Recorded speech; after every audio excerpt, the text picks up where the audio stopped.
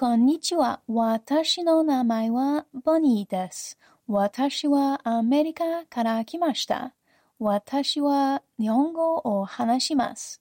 あなたはフルエントショーを聞いています。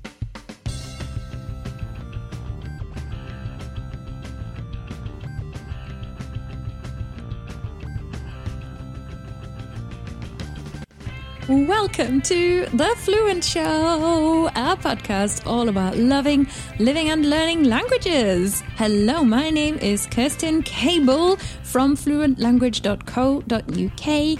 I write about languages, think about languages, talk about languages and make online courses about learning languages, mindset and strategies and lots of other really useful things. And I also host this podcast where you have found yourself. Welcome, listener. We are here to talk about everything and anything interesting from the world of learning another language. And today's episode, we are actually going to go into a specific aspect because we're in teaching season. So we're going to talk about teaching another language, especially teaching online, which is something that I started doing as a self-employed person 12 years ago, in 2012, so it's not quite 12 years ago, but it's a good while ago, and got lots of experience with, and hopefully got something to share. If you love languages, you might find that you want to spend your whole life around them. And here on the show, we've covered lots of different career paths. I've spoken to translators who work for the EU. I've spoken to linguists who work in universities.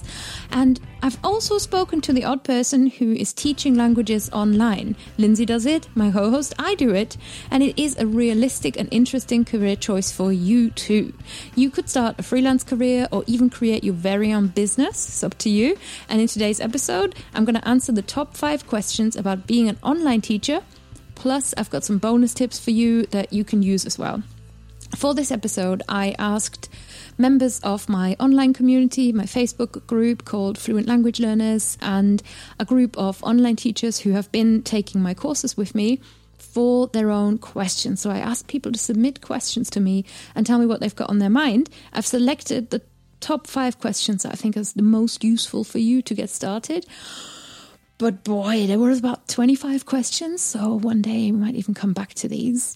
And I want to not keep you waiting too much longer, but of course there is one Fluent Show announcement that has to be made. It's very important, and that is to thank and give a shout out to the show's sponsor. And the show's sponsor this week is Closemaster. Closemaster, spelled Clozemaster, is a gamified language learning app where you learn through mass exposure to vocabulary in context. And it provides you with thousands of sentences in over 50 languages. That's a lot of languages. And over 190 language pairings. It is insane. You could learn Welsh from French, French from Welsh, Catalan from Welsh. It's crazy. So if you're learning particularly a lesser known language, and you are an intermediate learner who wants to practice your skills, Closemaster might be the app that you've been looking for. I've recently been using Closemaster to boost and kind of refresh and liven up, reactivate my Italian, and I found that they've got lots of cool features in the courses now. There is a fluency fast track, so I can practice with the most common words, which is very handy for me as a revisiting learner. And with the Closemaster concept, I'm always practicing grammar and even now practicing my listening, as they might give you a sentence that you don't see, you just hear, and the challenge is still fill in the gap, what goes in the gap. I always enjoy the retro gaming look of the app as well. So if you love practicing with language apps that focus on vocab and keep your skills sharp, visit closemaster.com/fluentshow today and dig into the free app. And it does have a free plan, so you don't have to pay to play, as it were. But if you want to upgrade to the pro plan, it is certainly worth it, and it's very affordable. So that is CLOZE, or ZE if you're American, CLOZEMASTER.com/fluent-show. And on that page, you'll also find a little intro video where I show you what my Closemaster looks like. Beep, beep. Still haven't got a jingle. Now, let's get into these questions. As I said, today's episode is focused on online teachers. So if you are a language learner and you've got no interest in becoming a teacher, I always say this episode might not be quite so relevant to you because I'm not going to tell you strategies for becoming fluent or whatever. But please do consider, if you've got a one-to-one tutor and you want to help them along, maybe recommend it to them. And I would be ever so grateful if you do so. Or in fact, why not try and have a listen and see if there is something interesting that you can get out of this and something that you might share with your online teacher, or something that helps you understand their situation a little bit more and makes your lessons even better than they already are. I've got 5 questions. The first one, I think I was asked this question by 5 different people in 5 different ways, and it is an ever ongoing issue. Because let's start with you as the language learner. Imagine you are looking for a new tutor in a new language. Where are you going to go? Chances are that you are either asking around for word of mouth, and that is really, really good, and you're already a step ahead, or you're going to go to a big directory. So those indie teachers out there who want to make their own way, want to set up their own business, they might be wondering, what is the best way to get the word out? So they can get in front of you, they can show you their skills, and they can book new online teaching customers. So for my teachers, here are my tips for marketing yourself to new people and growing your audience online. You want to start with knowing your people.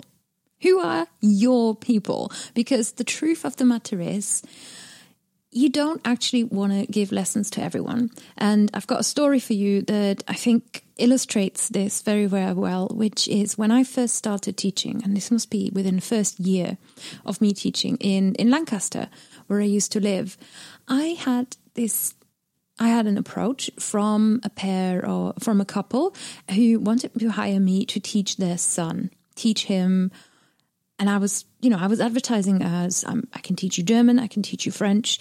And they wanted me to teach him and also, speak English with him, practice his English.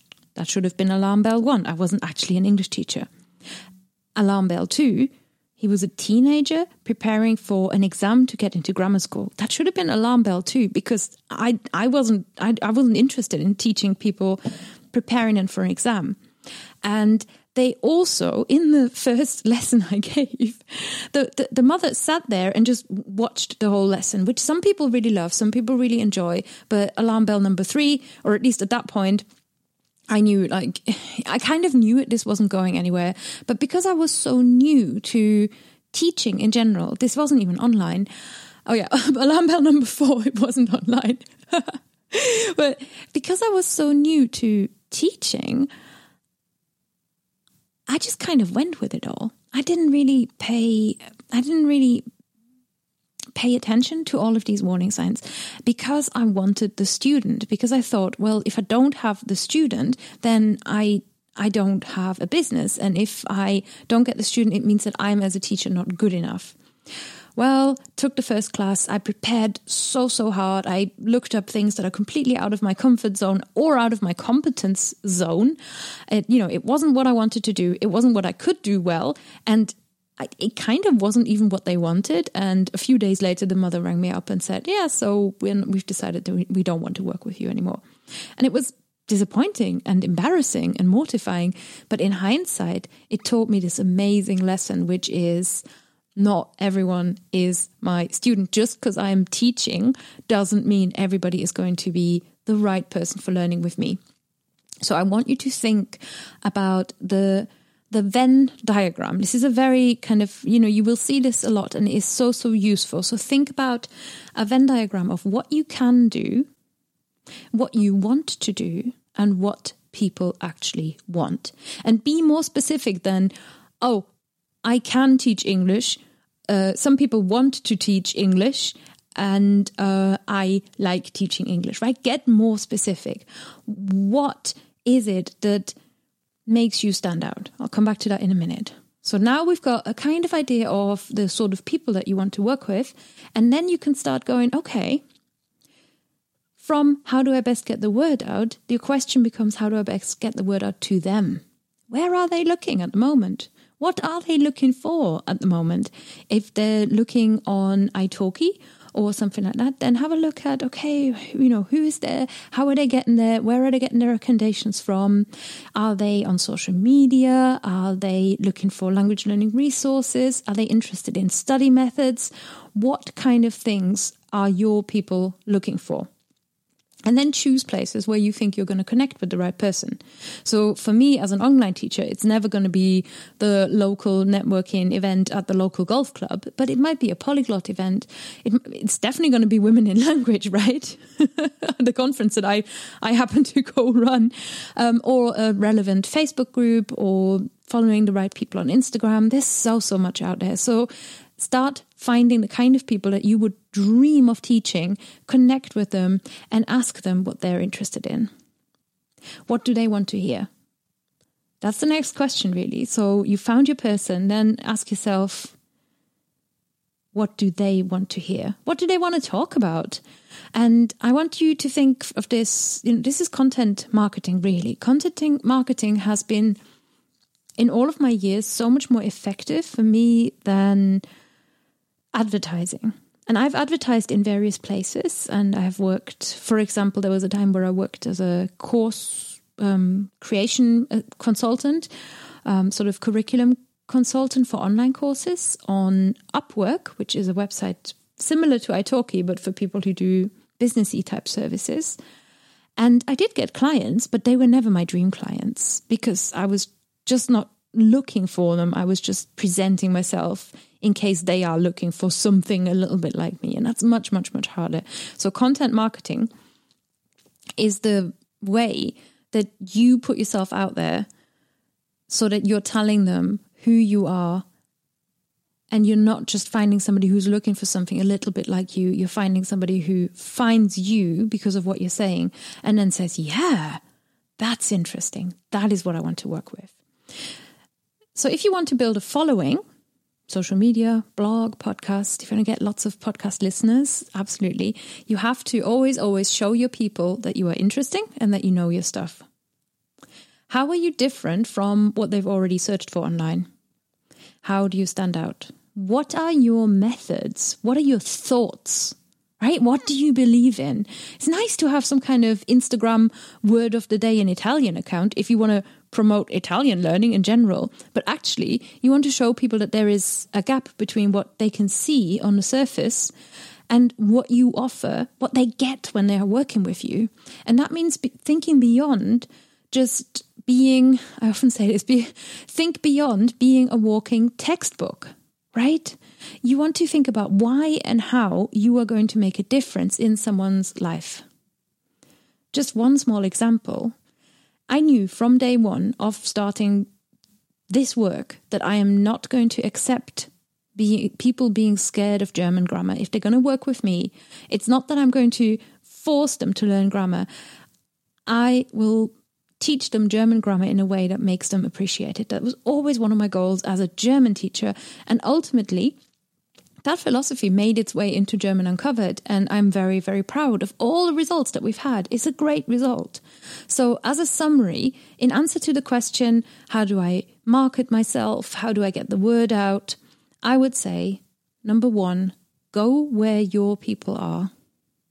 Number 2, talk about things that your people care about. And number 3, tell us what you really think. Be you and communicate why you do what you do. Question number 2 is, how can I know my programs and services are going to sell?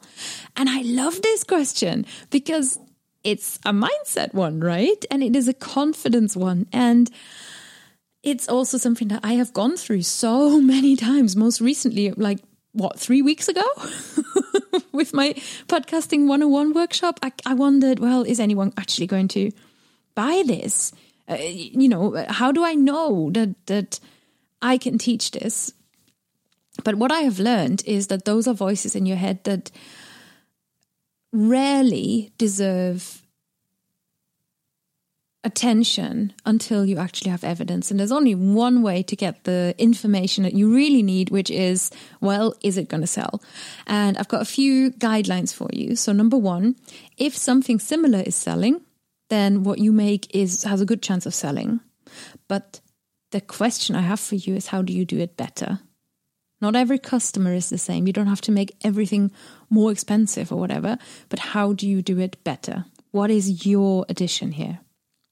Number two, if you're getting inquiries and people are asking you questions, then what you want to make is going to sell. And number three, if you really want to do it and there is a clear result for your customer, then it doesn't matter if it's going to sell because it's worth a try. And chances are yes, to be honest. So the key here is to think through what you will do when something doesn't sell. And as long as you know in your head that that's not the end of the world, then my question to you is, what's going to stop you trying? Who's going to tell you that you're not allowed to try? That you are not worthy of getting paid for work? Like people do deserve getting paid for work. Everybody does in the kind of economy that we live in. So think through what you will do when something doesn't sell. And as long as you go, okay, if this really, really doesn't sell, then I'll know, I will have the information and then think, okay, I will try again, or I will stop, or I will adjust it, or I will ask people why they haven't bought it. You know, as long as you've got that sort of backup plan, it makes you a lot more comfortable in the question of, will this sell, won't this sell? I mean, I have had so many crazy ideas that I hadn't really seen in that way on the market. I promise you, definitely, I had never seen a German language retreat the way that I wanted to do a German language retreat. I had never seen a podcast creation mentorship in the way that I run it right now. It's called Magic Mike, by the way. And yes, places are still available if you hurry. Well, the thing is, these were my visions. These were things I really wanted to do, where there is a clear result for the person who comes. So now they exist. It doesn't matter if anybody has done them yet. And I want you to also have that. It's scary, but I want you to have that confidence, that power to believe in your vision. Having said that, what I wouldn't advise you to do is to spend many, many hundreds of dollars, of pounds, of whatever it is, of your money on creating something before you know your people and before you have gotten a sense of what your people want, right? You have to believe in the idea, but you have to learn how to present it to people in a way that makes sense to them. And again, I'm going to quote the Smiths because it's so true. You wanted to say something to them about their life. I know a lady who does angel card readings and messages from the fairies, and this has an audience and it sells. So if you're telling me your English course isn't going to sell, then why? Why? What is, why or why not? Think about what is the meaning that people will make of this in their life. That is the important question. I think that's where a lot of the power lies. By the way, I really, really, really love working through this with people, and I have a one-to-one offer. So I'm going to just mention this here.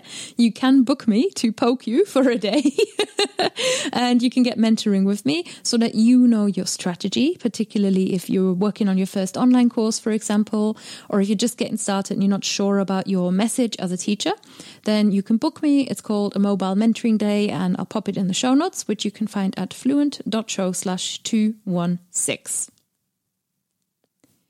The next question is, what are the steps I need to take for creating my first online course? I've broken this down into 4 steps for you here. The first one, for your first online course, doesn't matter if your course is delivered live week by week or if you are pre-recording videos. The key here is, number 1, you want to define the goal. Right? A course, any kind of curriculum, should guide a learner towards an achievement over time. So what do they need? What do they want? What's going to make a difference for them? And you want to be able to say, okay, at the end of this class, you are going to blank, blank, blank, blank. Right? And you want to fill in the blank. That's step 1, define the goal. Step 2, list your ideas. You can first, I would start always with whatever is in your own head. Just throw it all out there, put it all out on paper or a mind map or whatever it is that you feel comfortable with. Collect and list all of your ideas that you have. Ask maybe potential students what they would like you to include. See if, you don't have to take every suggestion because people don't always know your vision that well, but sometimes it's just the best ideas really that other people have.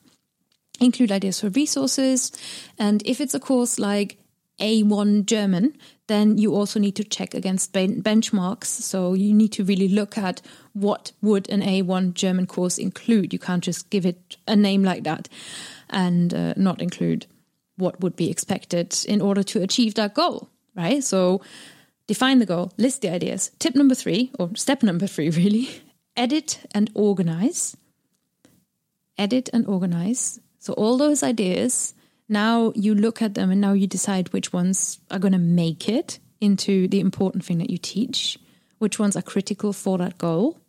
And then you organize them into a logical order that you think will walk your learner through it at a good pace. And this is the point. If you were going to have a beta test or some kind of test learner or something like that, I would recommend that this is the point where you actually bring them on board and show them and try something out with them and see if what you are teaching makes sense, because this is the point where it's really easy to change course. And then number 4, then you want to plan the delivery. So don't worry at the defining the goal stage. That's important. At the start, if you're going to go, oh, what camera am I going to use for making my videos? That doesn't make a good result for your learner. I don't believe in that. So think about it, of course, but first get your ideas straight and then consider multimedia learning styles. Are people going to learn well through video in this format? Are people going to need your course in an audio format? What kind of worksheets are you looking for? How are they going to know that they have understood what it is that you are trying to give them? Do you want to give homework? Are you running coaching sessions? And all those kinds of questions. They are all super important at that stage because that's how your students are going to know that they're successful. So one more recap. Define the goal, list your ideas, edit and organize, plan the delivery, and ta-da, you've made an online course, which is going to sell because you listened to my answer to the other question. So that was a lot of advice. And the last question I took in as part of my core question, because I think we're in an interesting situation at the moment where the rise of language coaching, particularly in the online language learning space, is kind of coming along. I've got a really good blog article that I collaborated with on, this is hard, English is hard, that I collaborated on together with Marissa Blasco. So that's multilingual Marissa on Instagram. Some of you might know of her. And she runs the website relearnalanguage.com. So that's well worth checking out. And she wrote an article together with me about online language coaching and what it is, because Marissa and I have worked together in the past. So I will put that in the show notes for you. But the question was, what is the best part about online teaching? What is the best bit? Coaching, teaching, product creation? Is it something else? For me personally, I think there are many different aspects. I love the coaching aspect because I love changing minds and understanding a little bit more what's behind when a learner is trying to achieve a goal. Like, what is the bit that's interesting them? What is the bit that's motivating them? Where are they getting stuck? And to untangle that and help people along the way and see them go away with clear steps defined and confidence is a buzz for me. I love it. I also enjoy teaching. Any kind. I love running live workshops.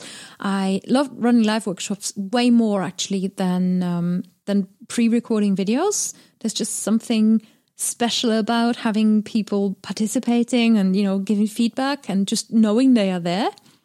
And I love content creation. As you know, I love making the Fluent Show. So podcasting is a big jam for me.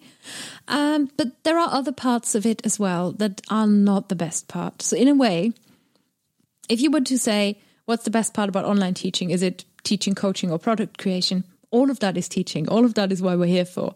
The more challenging part that you also need to think about is the marketing, is the admin. It's the prep. And something that I personally don't always excel at is detail orientation.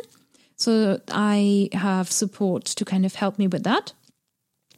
But I do think that these are things that we need to think about. And the more that you can bring your superpower, which is teaching, into your marketing, into everything that you do, the more that you can bring the values that you care most about into your online teaching, the easier everything else is going to be.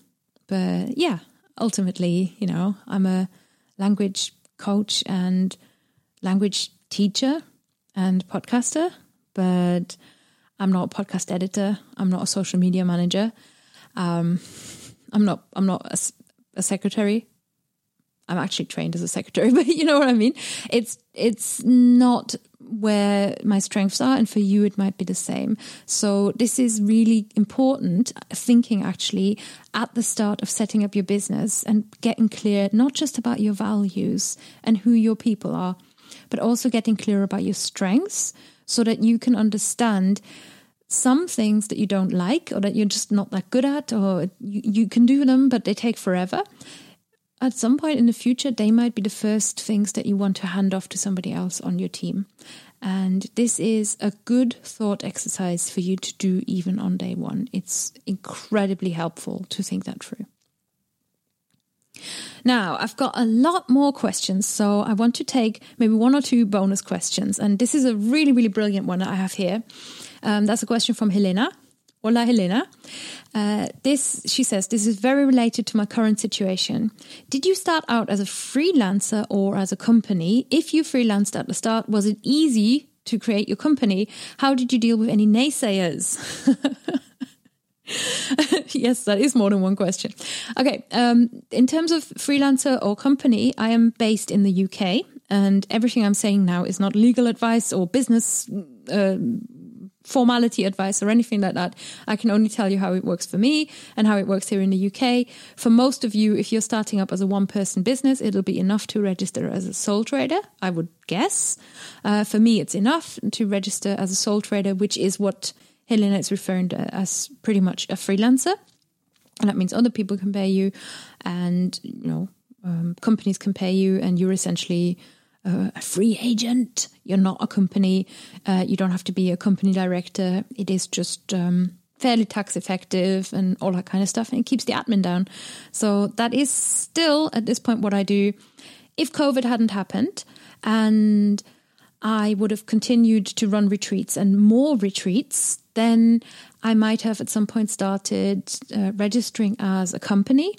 And that is because there is if you ever have something really terrible happen and you were to get sued as a limited company, your liability is limited, which means they can't come and take your house and all of your life savings. But if you are a sole trader, then they can, because your company and you is the same thing, legally speaking.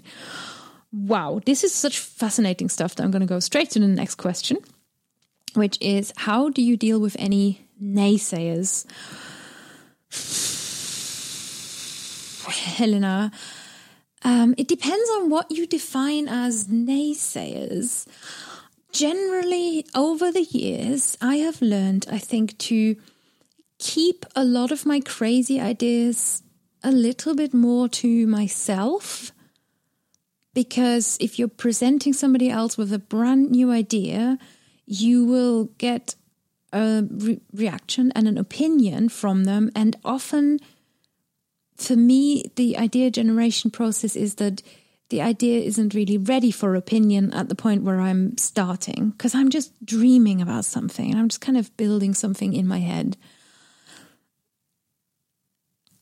You can, however, and this is really important, you must actually find a supportive environment with other It could be other teachers, it could be other business owners, it could be coaching groups and business support groups. They can be amazing.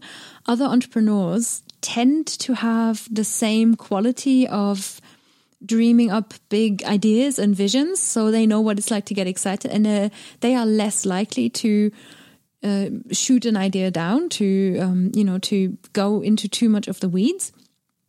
So you just kind of have to pick your moments, really. At the start, I share my brand new ideas with very few people, because I have learned in the past that I don't always stay passionate about them either. And then people might expect me to do the thing that was just a crazy idea, and then I'm looking really stupid. So I've had to learn that over time.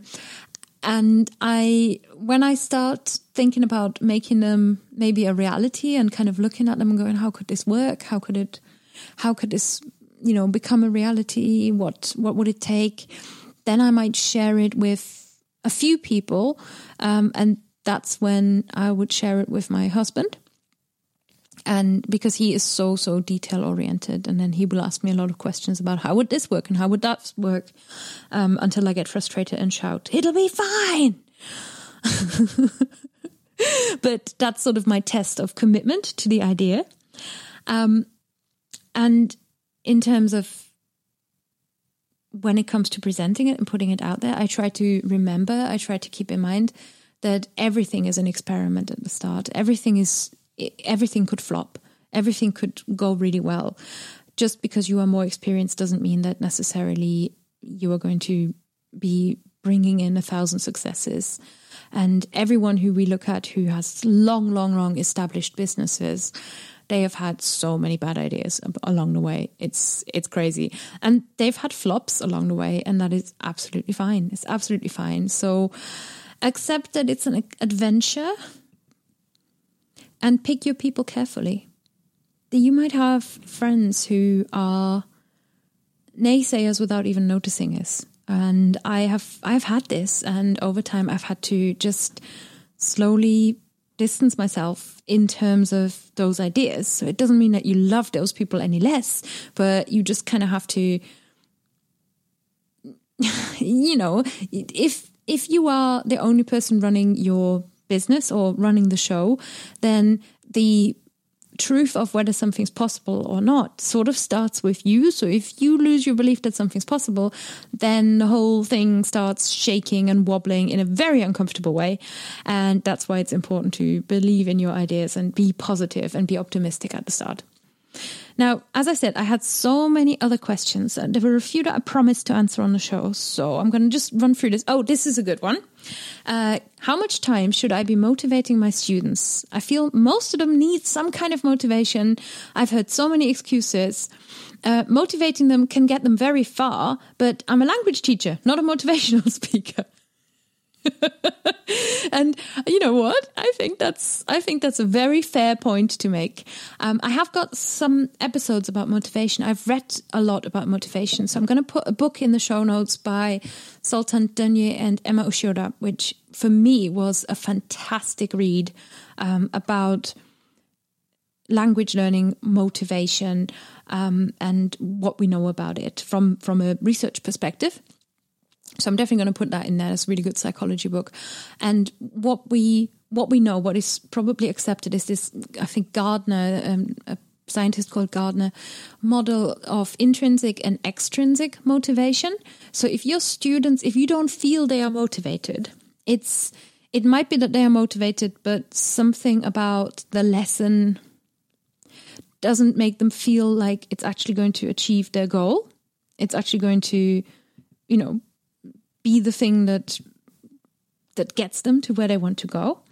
Or it might be that they haven't connected with an intrinsic motivation, which tends to be the more powerful one. So you as a tutor, they might be using you as structure, as external motivation, but it might not be enough. So it might be worth having a conversation with them about their whys, their goals, their particular requirements, etc., and then see whether it might be that they feel that their lessons that your lessons with them aren't achieving the goals that they actually have.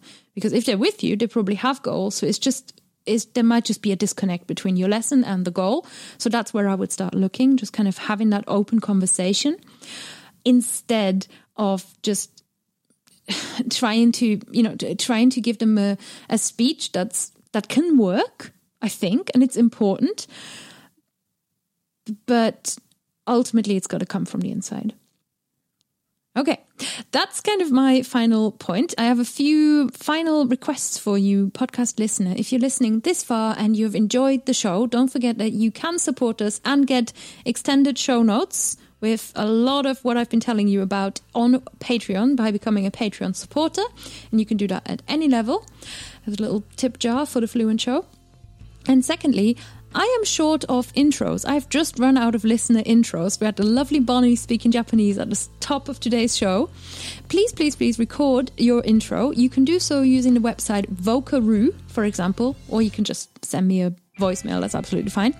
And use vocaroo.com and then just send me the link and I will download it from there and do the rest for you.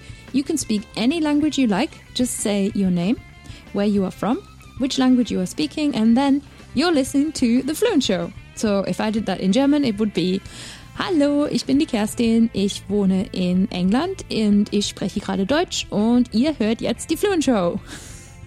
So something a little bit like that. As always, if you've got any questions or you want to send me feedback or tell me what you thought of this episode, you can email me. It's hello@fluentlanguage.co.uk. You can find me on Instagram. I am Kerstin, KERSTIN _fluent. And you can find The Fluent Show on Twitter @The Fluent Show. That's it from me. Got another amazing episode coming up with you next week. And I wish you a wonderful week. Goodbye.